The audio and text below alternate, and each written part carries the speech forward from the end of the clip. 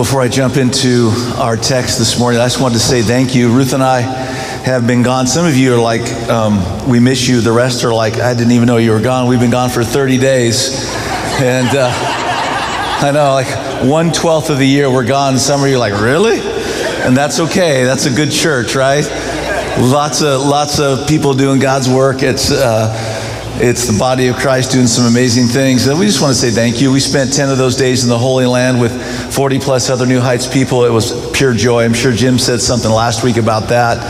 And then we spent most of the rest of the time with our workers in the Middle East. And it was amazing to get to see them do some really hard kingdom stuff for the glory of God. And as Kevin said, your money matters because it goes to things like that. It really, really matters. I'll share one funny story. It was funny to me, at least. Ruth and I were in 4 different countries, didn't have a language problem. Then we spent the last 3 days in Ireland. I didn't understand a word they were saying for 3 days. I would have whole conversations and I'd just go, yeah, I had no idea. Sorry if you're from Ireland, but I need subtitles when I'm talking to you, right? Well, in every major recognized country, there is an American embassy.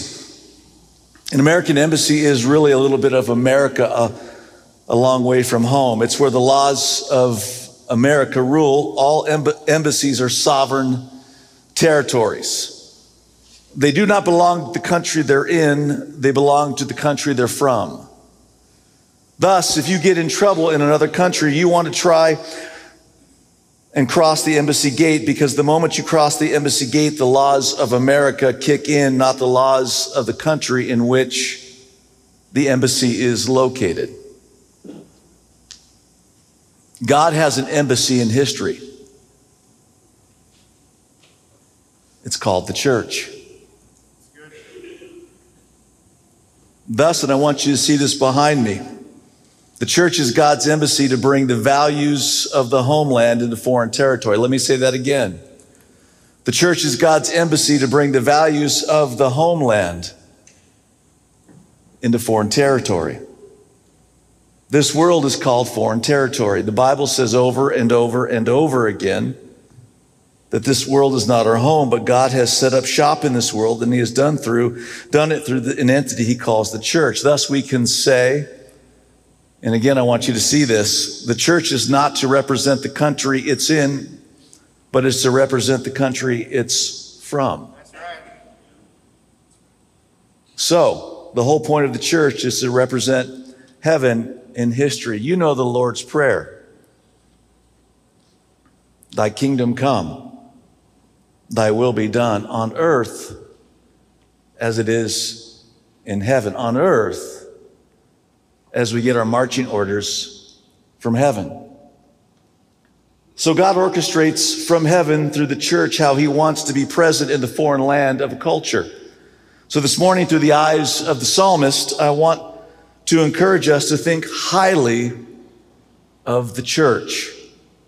Let me give us an overview of where we're going, and then we'll unpack it. This morning, I want to make sure that we don't lose sight of what the church is really all about and how it brings people together. Also, I want us to pray for the church, and I want us to be intentional about seeking the good of the church. Do me a favor, if you haven't already, please open your Bibles and Bible devices to the Old Testament book of Psalm 122 as we continue our mini-series in the book of Psalms, the book of songs, the book of worship. A little background of our text before we dive in. Psalms 120 to 134 are what are known as the 15 Psalms of Ascent, that are songs written for the children of Israel. They were most likely used by God's people as they traveled to Jerusalem 3 times a year for Passover, first fruits, and the Feast of Tabernacles. These are pilgrim songs they would sing as they ascended to Jerusalem, as they went to the heights. As they sought to seek God in the temple, they would sing these songs in anticipation of going into the house of God. These are pilgrim songs that are now meant to help us make our way home as we go through the ups and downs of living in a broken world. Now, there's a progression in these Psalms. I won't go through all of them. Let's just look at the first three. In Psalm 120, we start in a foreign land far from home. It's not natural. It doesn't feel right. We long, we yearn for something more. In Psalm 121, we are on our way and we need God's protective care. And then we come to Psalm 122. We arrive in Jerusalem. And as we do, the psalmist is very excited.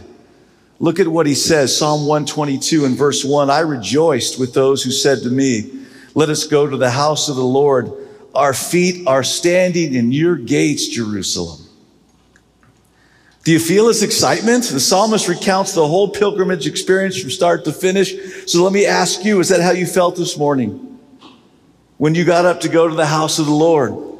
And when you arrived here this morning, did you step out of your vehicle and say, I'm rejoicing because my feet are standing in the parking lot of New Heights Church. I made it. I'm here. I can't believe it. I've come to the house of God to worship God with God's people. Before you answer that, let me just say, I know it's not always easy to get excited about worshiping God or being part of the church. On some Sundays, the park looks like a better option, or the river, or your favorite brunch place, or your living room with waffles and coffee. Church is an effort. Please hear this. It is hard, and it's far from normal. One of the biggest crosses I had to bear as a 17-year-old who came to know Jesus in Southern California is I had to give up half my Sunday. You ever been in Southern California? It's good. It's beautiful. It's amazing all the time, especially on Sunday. It was like, you kidding me? We had Sunday school. We had Sunday church. We had lunch after church. We had Sunday night. It was like, whoa, this is my day, God. What are you doing with my day? Church is an effort. So why bother going at all? Why bother making it a priority in your week, every week? Great question.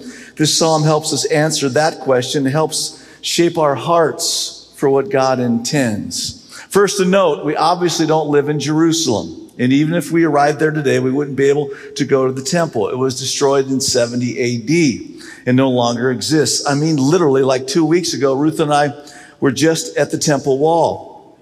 That's all that's left. That's it.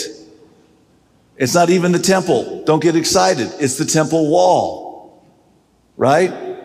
It's just the outside of where the temple would have been. It's gone. But the temple represents something bigger. The temple is a recovery of Eden. It's the place where we get to dwell with God together. The temple isn't just a place to attend. It's a little piece of the Garden of Eden in our broken world. It's where God's space and our space overlap. A place where heaven and earth meet. It's the most important place on the earth, a place where God has chosen to live with his people. And I know what you're thinking. You're thinking, well, Lee, how does this work if the temple no longer exists? Well, the Bible says that it actually still does exist. John chapter 2, when Jesus came, he said he was the temple.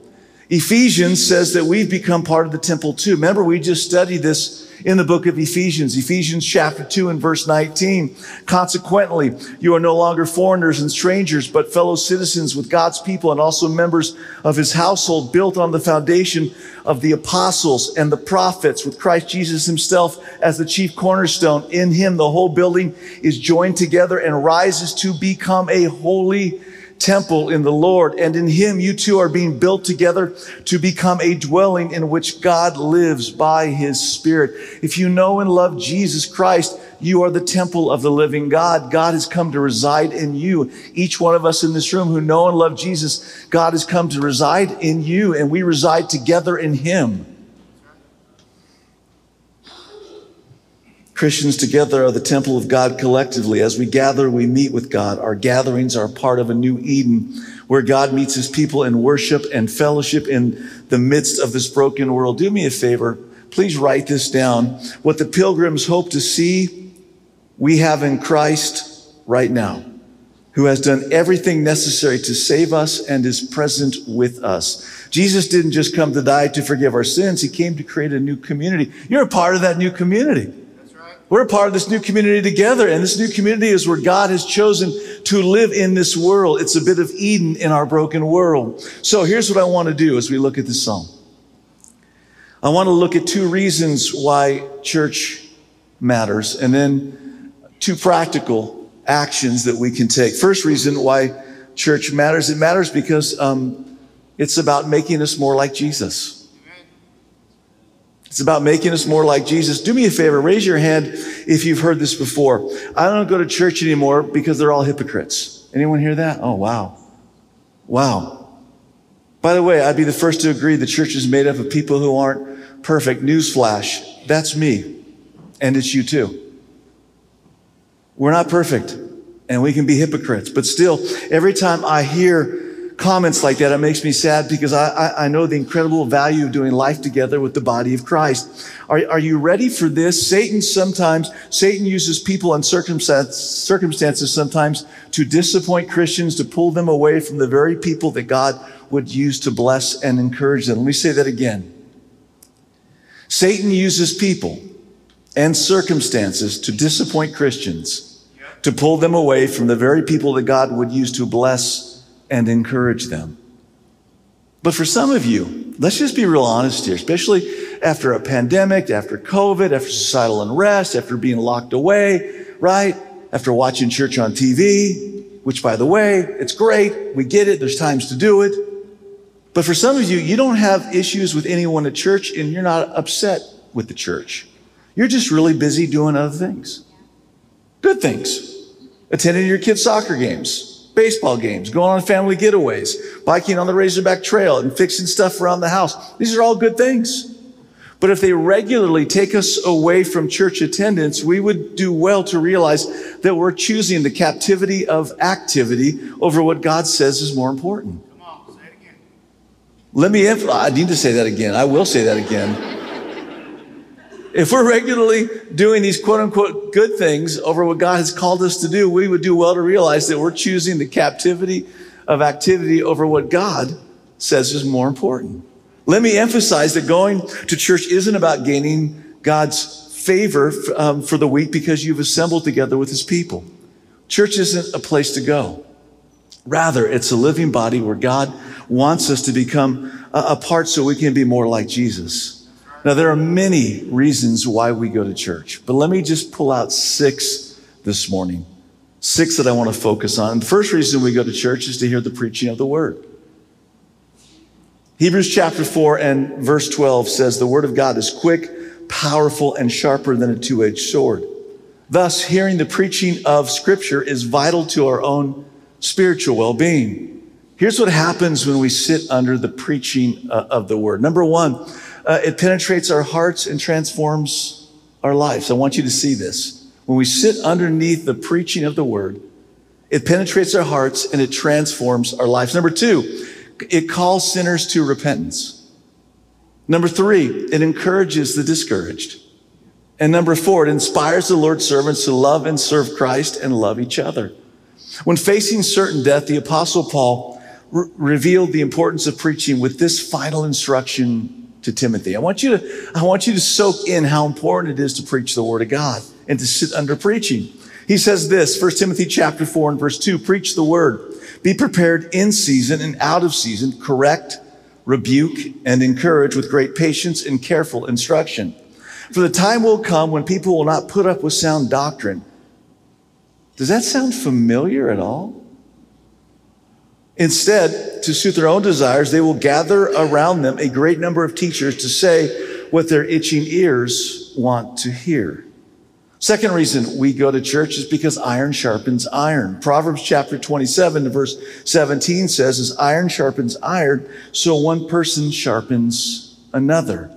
Meeting regularly with other believers is a source of encouragement and strength, but know this, when iron rubs against iron, not only does it become sharper, but what happens? It also causes sparks. So when we live in community with other Christians, sometimes, you know what happens? We get burned.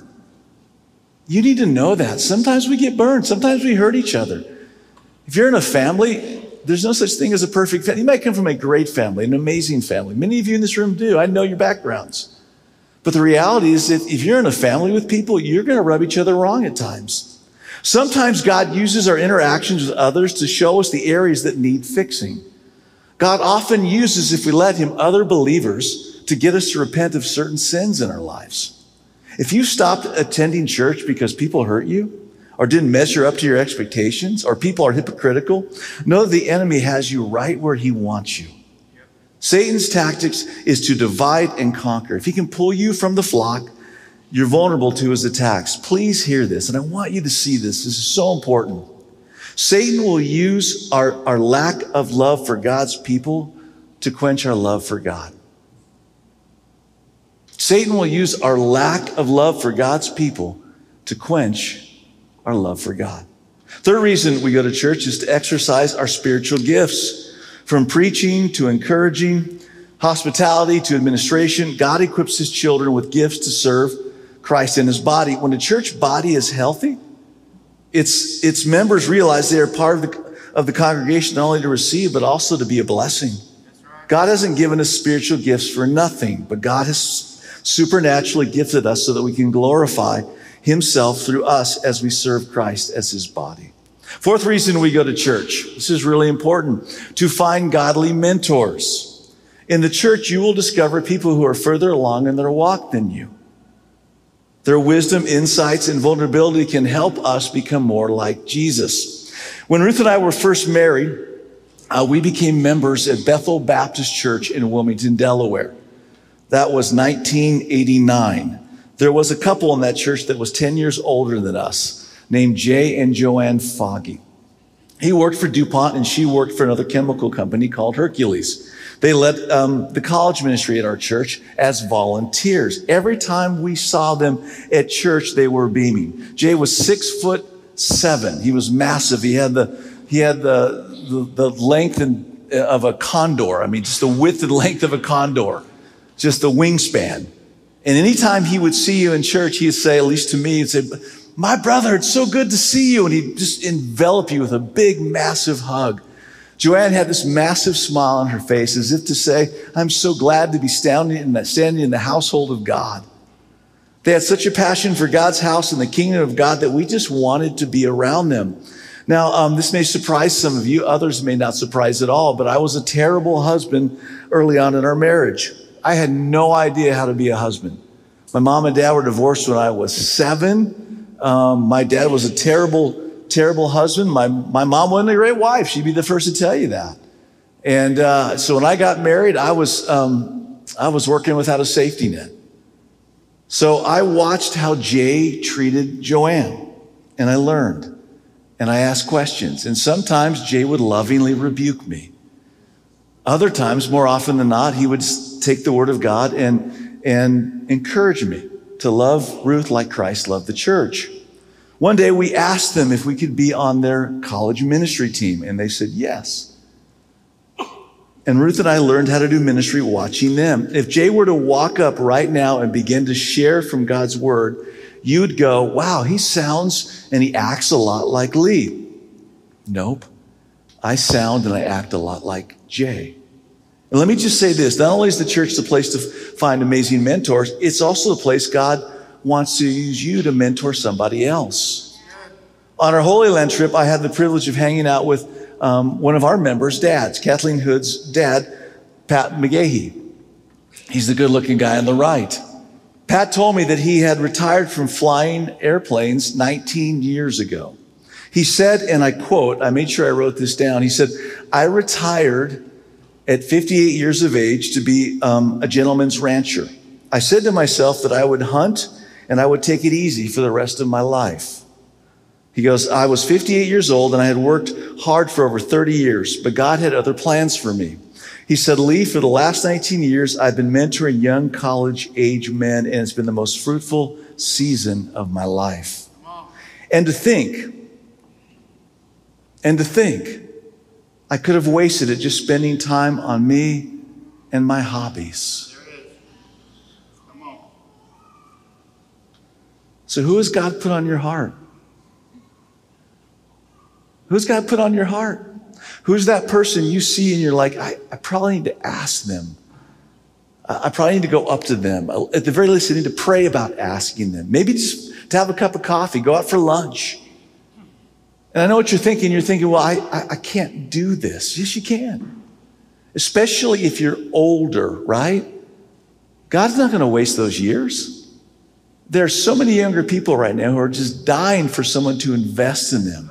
And you don't have to be Billy Graham or Jim Hall or Lee Epstein or you name it. You don't have to, all you got to do is be willing. Just say, hey, let's open the Word of God. We can read it. We can talk about it. We can pray. Do you have any questions about life? That's it. It can get more in depth if you want. It can become less in depth if you want. Who has God called you to mentor? Fifth reason we go to church is to teach our kids to love the church. All the data is in. If parents go to church on a regular basis, their children will have a better chance of coming to know Jesus as Lord and Savior. And in turn, they will go to church on a regular basis as well. Our kids, not always, I'm not naive, not always, but often will value what we value. If we want to teach our kids to love God, they need to see that we love God. Now get this, and if we want them to learn to love God's people, they have to observe us loving God's people. Be careful with your words. Be careful with your actions. Be careful with how you talk about people who are made in God's image. You say, man, we just like to keep it real. Your kids aren't ready for you to keep it real. They're kids. There's some discussions you don't need to have in front of your kids. They're not ready for that. Their worldview isn't a place that can handle that. And quite frankly, a lot of things that we may be saying about other people don't need to be said, period. Ephesians chapter 4 says that we only need to say things that build up and edify the body of Christ. Luke chapter 6 and verse 40 says the student will become like his teacher. Notice Jesus didn't say the student will become as the teacher teaches him to be. Rather, he will be like his teacher. You might want to write this down. Our children and grandchildren will learn more about faith from watching us live out our own faith journey than from us telling them about God. You're like, man, Lee, it's so much easier just to say rather than do.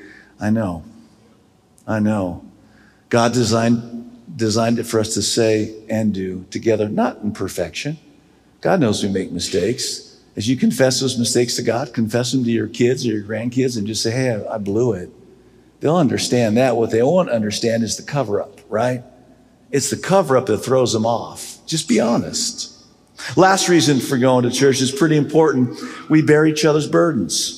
If you're going to impact somebody, you got to be around somebody. If you're going to love somebody, you got to be near them. You got to be in proximity. Galatians chapter 6 and verse 2 says that we're to bear each other's burdens. Thus we will fulfill the law of Christ. Life can be hard. We need each other. In a moment, everything can change. Just when things are going great, right? You're like, man, life is great. Then you get that phone call. You get that diagnosis. Or a host of other things can leave us feeling afraid and alone. But to those who are part of a church family, we should never feel alone. When life is going great, we have the encouragement of others. And when life throws us a curve, we're blessed by those who love us and care for us spiritually, emotionally, and physically. Man, my heart goes out to those who I've seen come to church only when life is hard. And then when their needs are met, they fall away again. Only to come back when there's another next disaster. It's this vicious cycle. It's like, man, God, life is hard. I'm going to go back to your house. I'm going to get the love of God's people. Oh, okay, everything's good. I'm out. Oh, life is hard. I'm back. Man, it makes me so sad when I think about that. If you're accustomed to only going to church when you have a need, why don't you try going when everything is okay? Maybe God will use you to be the encouragement to others who are looking for help. This psalm reminds us that church is a very big deal. And please, don't take this for granted. We get to be a part of this. What an honor. It's not a chore. So I told you that Ruth and I and Nathan, we were able to spend about 2.5 weeks with our global workers across the Middle East. And I can't give details because of security, but at one particular place that we went where church is not allowed, where locals there can't go to church, they can't profess their faith, we met with them in private, right? Literally on the top of a house and had church. They had to do it in secret. And as we met with these believers and we fellowshiped with them and we read God's word and we prayed, we began to have discussions. And there's a husband and wife, and the husband said, okay, now tell me, you guys are pastors. What does that look like?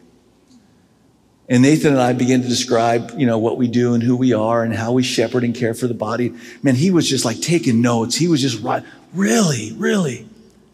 And then he said, what does it look like for you to go to church? And we began to describe what you're experiencing right now, right? And then felt home groups, community groups, the freedom to express ourselves as the body of Christ anytime, any place, anywhere. He literally began to get emotional. He stopped and he paused. He was just full of energy and life. And he said, that is my dream one day to do what you are doing. That's my dream, to get to freely worship on a Sunday or a Monday or a Wednesday night or in a coffee shop. This psalm reminds us that church is a very big deal and that we get to be a part of this. What an honor. It's not a chore, it's a privilege. It's one of the biggest privileges of our lives. Why does church matter? Because even in all of its imperfections, it's making us more like Jesus. But here's another reason why church matters. Church matters because it brings people together. And I mean all people. Verse 3 speaks of the beauty of the city of Jerusalem, which is integrated together with the temple, the house of the Lord. And the psalmist loved the city itself in the way that it provided protection for the people as they gathered. But the thing about Jerusalem is the way that it unified the nation and brought people together to praise God. That's why he says in verse 3, Jerusalem is built like a city that is closely compacted together. That is where the tribes go up, the tribes of the Lord, to praise the name of the Lord according to the statute given to Israel. There stand, verse 5, the thrones for judgment, the thrones of the house of David. What's really great about Jerusalem is that it's a place where tribes lay aside their tribal identities and take up the identity of being part of God's people, unifying around worship of God. And it's the same for the church. It's where God's people lay aside their tribal identities and pick up our identity as God's holy people. You want to hear something that's really wild? The church isn't only made up of sinners, but in many cases, it's made up of natural enemies. What binds us together is not common education, common race, common income levels, common politics, common nationality, common languages, or common jobs. Christians come together because we have all been saved by Jesus Christ. That's who we have in common. We are a band of natural enemies who love one another for Jesus' sake. So church is the place where God calls us to lay aside all of our tribal identities and prejudices and unite around Jesus. It's where everyone who trusts in Jesus belongs and where things like prejudice, division, and hostility have no place. We don't always measure up to this, but that's what God has called the church to be. And when that happens, it's amazing. So why does church matter? Church matters because it helps to make us more like Jesus and because it brings people together. In light of this, there are two actions we can take. Number one, pray for the church. Pray for the church. Psalm 122, verse 6, pray for the peace of Jerusalem. May those who love you be secure. May there be peace within your walls and security within your citadels. Verse 8, for the sake of my family and friends, I will say, peace be within you. The psalmist prays for peace and then personifies Jerusalem and speaks peace to it. As the psalmist called Jews to pray for the peace of Jerusalem, I want to call us to pray for the peace of the church. Please pray for the universal church. Pray for New Heights to be what God has called it to be. Pray that we would stand firm. Pray that we would speak truth. Speak in love, but we would speak truth. Pray that we be a church that unifies and comes together as the body of Christ. Pray for unity in our body. Pray that the world sees our unity and sees how we love one another. This is Jesus' prayer. John chapter 17 and verse 20, Jesus is giving instructions to his disciples in the upper room, rules for the road. He's basically telling these guys, I'm going to leave. I'm going to depart. I'm going to be crucified. I'm going to rise again. I'm going to leave the Holy Spirit with you. And once I'm gone, this is what your life should look like. And this is what he prays. John chapter 17 and verse 20. My prayer is not for them alone. I pray also for those who will believe in me through their message. That's you and me. That all of them may be one. Father, just as you are in me and I am in you, may they also be in us so that the world may believe that you have sent me. I have given them the glory that you gave me, that they may be one as we are one. I in them and you in me, so that they may be brought to complete unity. Then the world will know that you sent me and have loved them even as you have loved me. Pray for unity in God's body. Pray for unity. So, pray for the church, and then lastly, seek the good of the church. Verse 9, for the sake of the house of the Lord our God, I will seek your prosperity. Play your role in helping the church to prosper and grow and to live up to what God has called it to be. Hey, again, let me say this. If you're waiting for the church to be perfect, that will never happen short of eternity. That'll never happen. Hey, the church is an easy target, right? It's an easy target to judge. Why? Because it's full of sinners like you and me. Let me ask you this. How many of you go to restaurants? Raise your hands. Go ahead. How many of you have had a bad experience at a restaurant?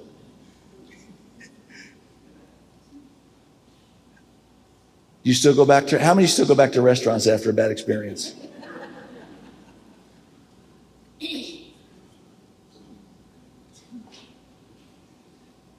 I'm amazed that people are like, my youth pastor, or so-and-so, or someone said this to me at church, or I got my feelings hurt because they judged me, or was legalistic, or, evangelicals they all voted for, or, pick your whatever. I'm never going back. Well, do you do that with restaurants? You're like, no, man, I'm an adult. I make a decision to go, that was a bad experience. It doesn't mean that's every experience. Because I'm an adult. And adults use wisdom. And so as a child of God, who has the Spirit of God that lives inside of you, if you had a bad experience at a church, I don't know, give it grace. Follow the biblical method, which is make it right with somebody, or go seek. Matthew 18 says, if your brother sinned against you, go talk to him. If a pastor has upset you or hurt you, or youth pastor messed up your kids, or an elder did something wrong, Matthew 18, go talk to him. Try the best you can to reconcile, right?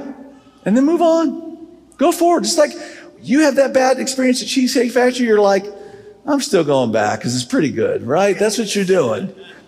That's what you're doing. Play your role in helping the church to prosper and to grow and to live up to what God has called it to be. Help out God's bride. Don't lose sight of what the church is and how it brings people together. Pray for the church. Seek the good of the church. This is what Psalm 122 teaches us. Okay, as we finish this morning, can I have the worship and prayer teams come back up? Come on up. Before I pray, let me say this. I don't want to make light of this. I want to be careful. I want to be serious about this, but I want us to deal with this as Spirit-filled adults. Let me say that I know some of you have been hurt by the church, and I am sorry for that. Hey, by the way, if you cut me, I bleed, right? If you cut Jim, he bleeds. If Jim and I were to show you, if we were to allow you to hear conversations we've had with congregants over our 30 plus years in ministry, you would be appalled.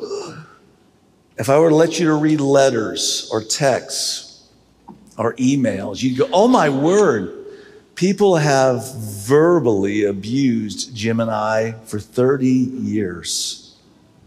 I mean, said things, did things to us, our families. You'd go, oh. But here's what I've realized over the years. This is really important.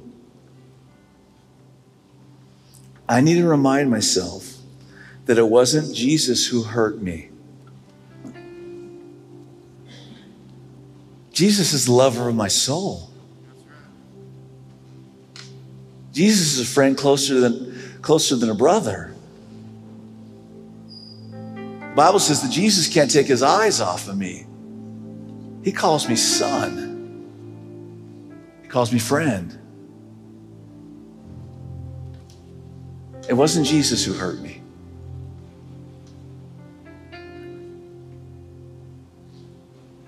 It was broken men and broken women who sinned against us. Remember this. I know it's so simple. Hurt people hurt people. Broken people try to break people. Not Jesus. Not Jesus.